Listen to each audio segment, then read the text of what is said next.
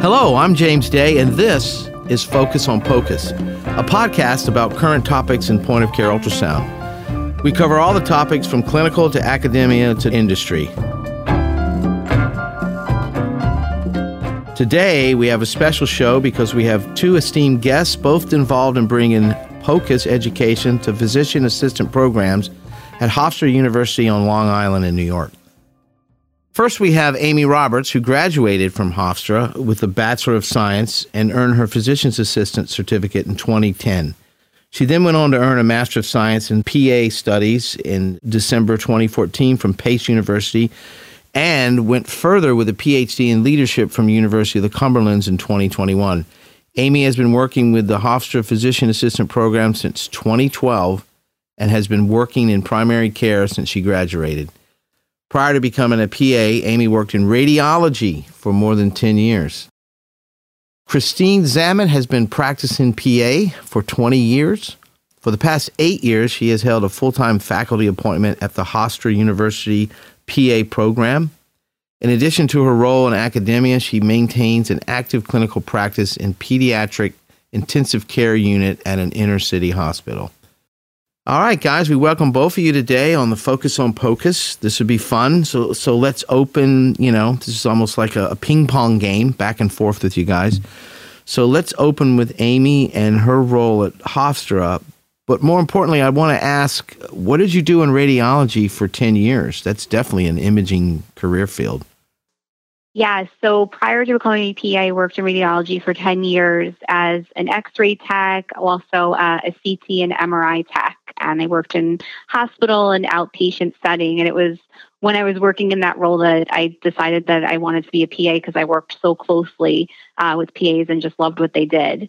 Right now, now that I've started this role at Hofstra, I now work as an academic coordinator and assistant professor, in which I oversee the didactic students during their time here at Hofstra.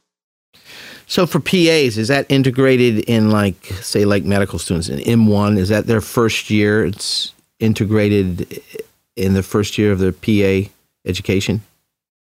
Correct. So the didactic year is their very first year until after they complete that year, they go off into their clinical year, which is where they do their rotations and clerkships and, basically find out what specialty they want to work in. Ah. All right. Here's one for Christine. Why do you feel, Christine, that it's necessary for PA students to have experience in point-of-care ultrasound? I think we've seen that point-of-care ultrasound is the future of medicine. Many PAs go on to have careers in emergency medicine and also in critical care medicine, and that's an integral skill that these, clinicians will need to have in order to perform their job to the best of their capability. And by introducing it when they are students, they're able to practice their skills and get some hands-on live clinical experience on their rotations.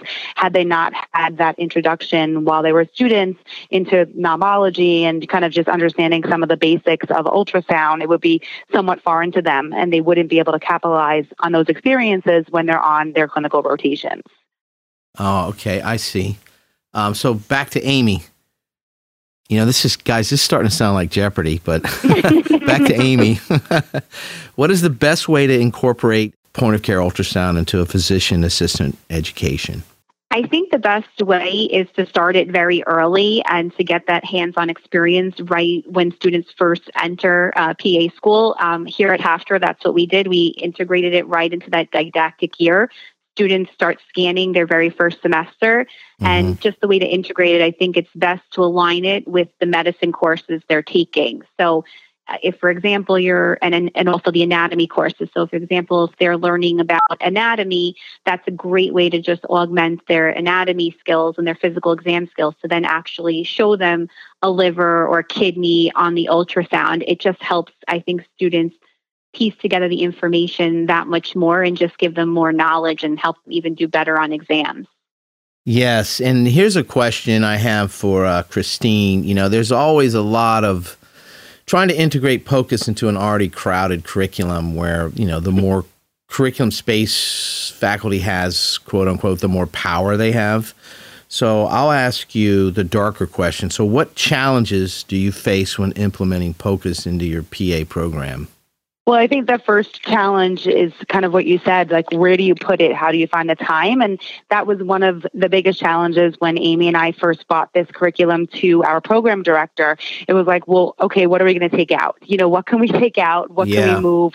How can we make, the room for this? And it took a little bit of time to prove to our program director that this was something that was vital and that, we were going to be behind the times if we were not putting this in our curriculum. And I think kind of what Amy was saying, seeing where it belongs. So not that you're just trying to put, a square peg in a round hole, but see where it fits in seamlessly, and it can augment other things. So it's not completely separate. And I think that makes it a little bit easier to find the time to get that into the curriculum. Mm-hmm. Amy, how did you incorporate POCUS into Hofstra's physician assistant curriculum? So the way we first did it is Christine and I and another one of our colleagues, Mark Laplatne, we sat down to look at the curriculum and just see where things best fit.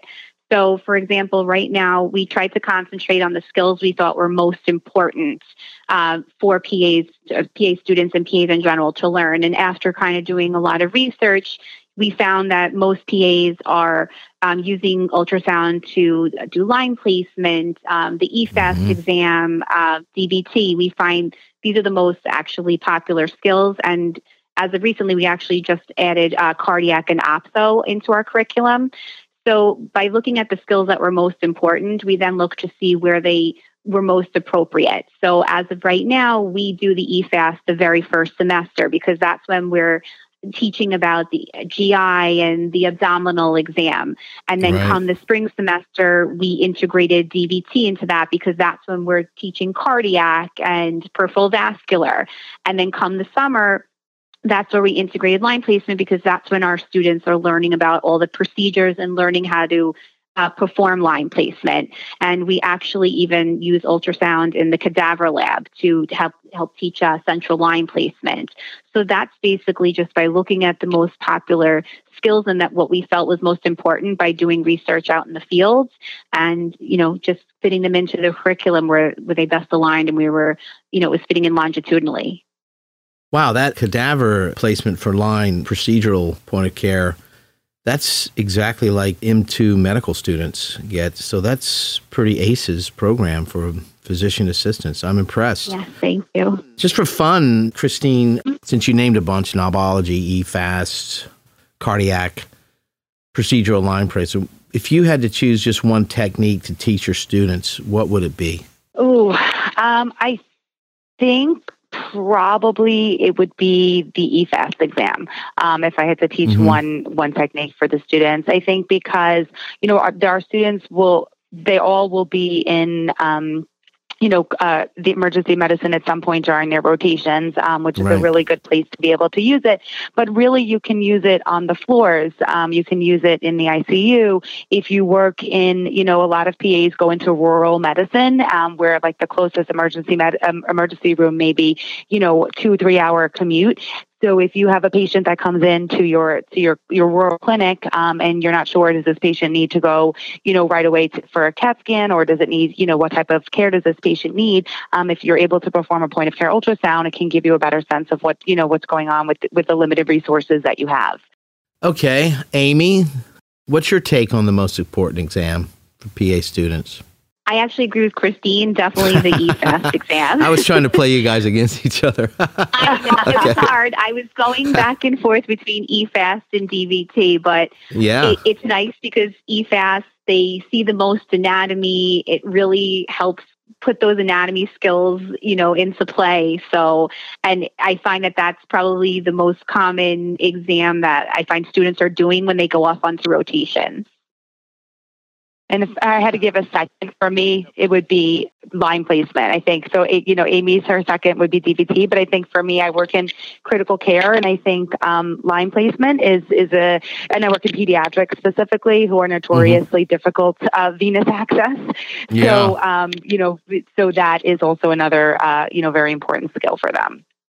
Yeah, I was sitting here, thinking, wow, I wonder if it would be cardiac line placement, but I'm not line placement, IVC for fluids, but I think more and more procedural to keep medical mistakes down. I know for IJ cannulation, the hospital that I was at, we saw there was usually 2 on average medical mistakes per month, and just hitting an artery or stuff.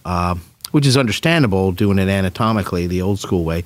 But when POCUS came on board, they went a whole year, and they actually made a little trophy, and there was none, which is awesome. Wow. Oh, that's really great. Yeah, that's really great. So how has the pandemic affect the PAs? I know we've seen a lot of clinicians, nurses, sonographers, a lot of people leaving in droves. And with respect to our global audience, you guys could talk about the actual role of the physician's assistant in the United States. I think for many PAs, especially here in New York, we kind of were put to the max of our training. And by that, I mean, PAs are trained in primary care. So we're trained to really be able to work in any areas of medicine.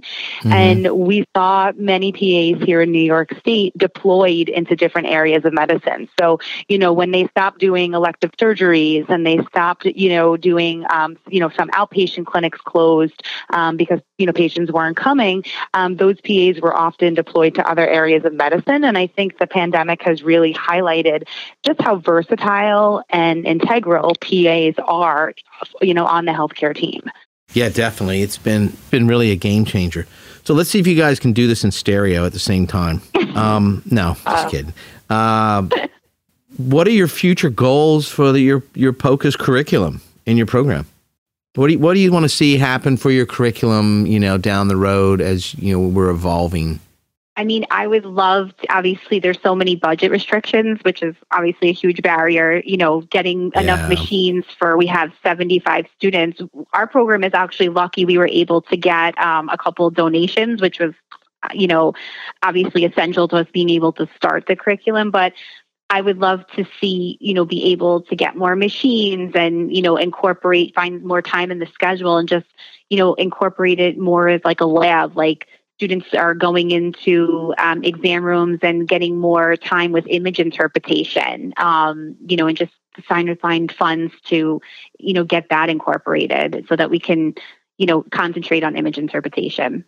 Yeah, that's always a challenge, getting the necessary fundage. And some places have it like you check out the machine like you would get your microscope or something like that. Yeah. I would love to see students walking around with a portable ultrasound machine like they do stethoscopes. Yeah. Golly, that would be awesome. It's so important. So Amy and Christine, 2 super physician assistant educators here today. It was great having you on today's podcast. It's an honor, and we thank you for all you do to increase patient safety. Thank you so much. Thank you for having us. Yeah, keep up the good work. It's been great. We don't get to hear a lot from the physician assistant world, especially, this show is global, so, this is how it's practiced in the United States. I wonder, do you guys have any insight how it happens around the rest of the world, Asia, Europe, South America? Do they have physician assistants or? They have similar roles, but not from my understanding, not like the exact role that a PA is. Yeah, as of yet. Yeah, exactly. I some of our students, they do like medical brigades and they go to other countries to assist. So they can, they have helped out obviously internationally, but in a lot of other countries, they're not really familiar with physician assistants. So it's nice when they get to do those, global medical brigades. Oh, that's good. And listen, anybody out there listening beyond the United States where we do this podcast, please send us an email. We'd like to hear from you. Don't forget, for more POCUS-style topics, you can follow us on Facebook at POCUS Cert Academy and Twitter at POCUS Academy. And thanks a lot, Amy and Christine. It's been great. Thank you so much.